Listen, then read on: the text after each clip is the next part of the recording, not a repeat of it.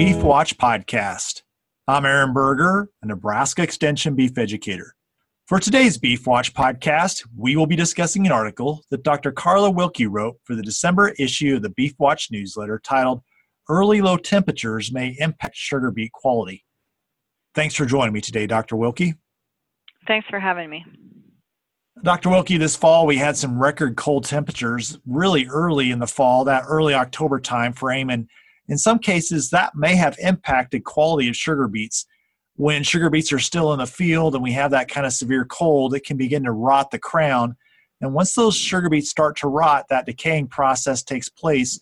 It starts to make those sugar beets not usable for the human food market.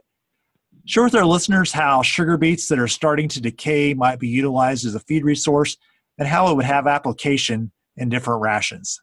So cattle are always a great feeding opportunity for any of our crops that are not going to make it for human consumption. And with the sugar beets, they're no exception. And we've done some trials at the University of Nebraska where we fed sugar beets, the whole complete chopped sugar beet, to gestating cows or to growing calves and to finishing cattle.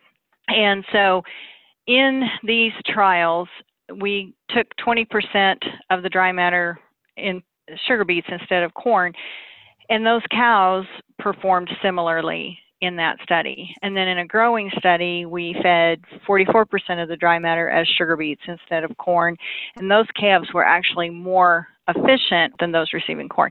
And then in the finishing diet, we actually replaced up to 15% of the dry matter as sugar beets, and those cattle actually had some reduced performance. And we feel like that may have been related somewhat to the fact that in order to preserve the sugar beets, we mixed them with some straw, and so possibly the increased straw in the finishing diet may have had some negative impact there. Well, Dr. Wilke, you just mentioned the need to mix some straw or some low-quality forage with these sugar beets. Tell us a little more about the process you would go through when you have sugar beets that don't meet the requirements for human consumption. How do you store those, preserve those in such a way that you can begin to minimize loss and have a product that you can use in a ration? So when sugar beets start to rot, they start losing sugars pretty rapidly, and this will just simply run out with the water in the sugar beet. And so you want to get those sugar beets chopped up and preserved somehow as quickly as possible. And what we've found is that chopping them up and then mixing them with wheat straw or low quality forage or something to that effect is a good way to stop that sugar loss as much as anything. And so we actually compared some rotting sugar beets to some fresh sugar beets. And so the water soluble carbohydrates in the rotting ones was only 26.9% of the dry matter, whereas it was 73% in the fresh ones. And then like the fat soluble carbohydrates were 22.7 in the rotting sugar beets and 69.5 in the fresh. So you sure do start to lose some sugars pretty rapidly. And so we have found that mixing 10% poor quality roughage with 90% sugar beets on an as-is or actual poundage basis is a pretty good way to mix those to preserve those sugar beets, and it doesn't take a whole lot of straw or roughage that way. And so then just packing that into a bunker, kind of like you do silage or maybe an agriculture bag, something like that, is a good way to reduce that sugar loss as much as possible. And it seems like that from the analysis that we've done on that mixtures, and obviously the amount of sugar left in the sugar beet once it begins to rot is going to vary a little bit.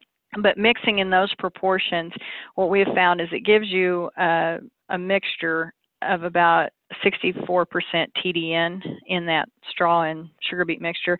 And good quality silage might be about 69-70% TDN. So it actually makes a pretty decent energy feed out of two pretty low quality products in a way. So obviously that sugar beet that's deteriorating is not fit for human consumption anymore, and that mixed with straw makes a feed that from an energy perspective is pretty good quality. How about the protein levels? What would we expect if we had that kind of feed and we were thinking about utilizing it in a ration? So the protein is a good point because sugar beet pulp, which people are used to using, and that is a byproduct of the human use of the sugar, is 10% crude protein. But the sugar beet itself that hasn't had those sugars removed is only about 4.5% protein. So the sugar in it really dilutes the protein out in that.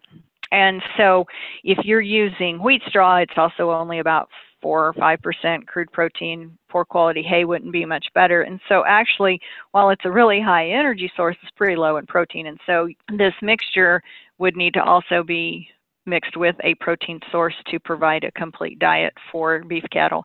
And then you would need to work with an extension person or somebody to help balance a ration so that you got the performance that you were targeting, whether it was for gestating cows or growing calves or finishing cattle. Anything else you'd like to highlight, Dr. Wilke, as we point towards wrapping this up? Just that it is really critical to get that mixed and packed. The more air removal you can do, the more you can slow down the rotting process on that. And then chopping that up pretty good to get a good mixture is a good process, and can probably be a win-win there to get some use out of the sugar beets and still have a really good quality product for beef cattle. Well, thanks again for joining me today, Dr. Wilke. Thank you for having me. For more information on the article that was discussed in today's Beef Watch podcast, I'd encourage you to see the December issue of the Beef Watch newsletter. Again, the title of the article is Early Low Temperatures May Impact Sugar Beet Quality.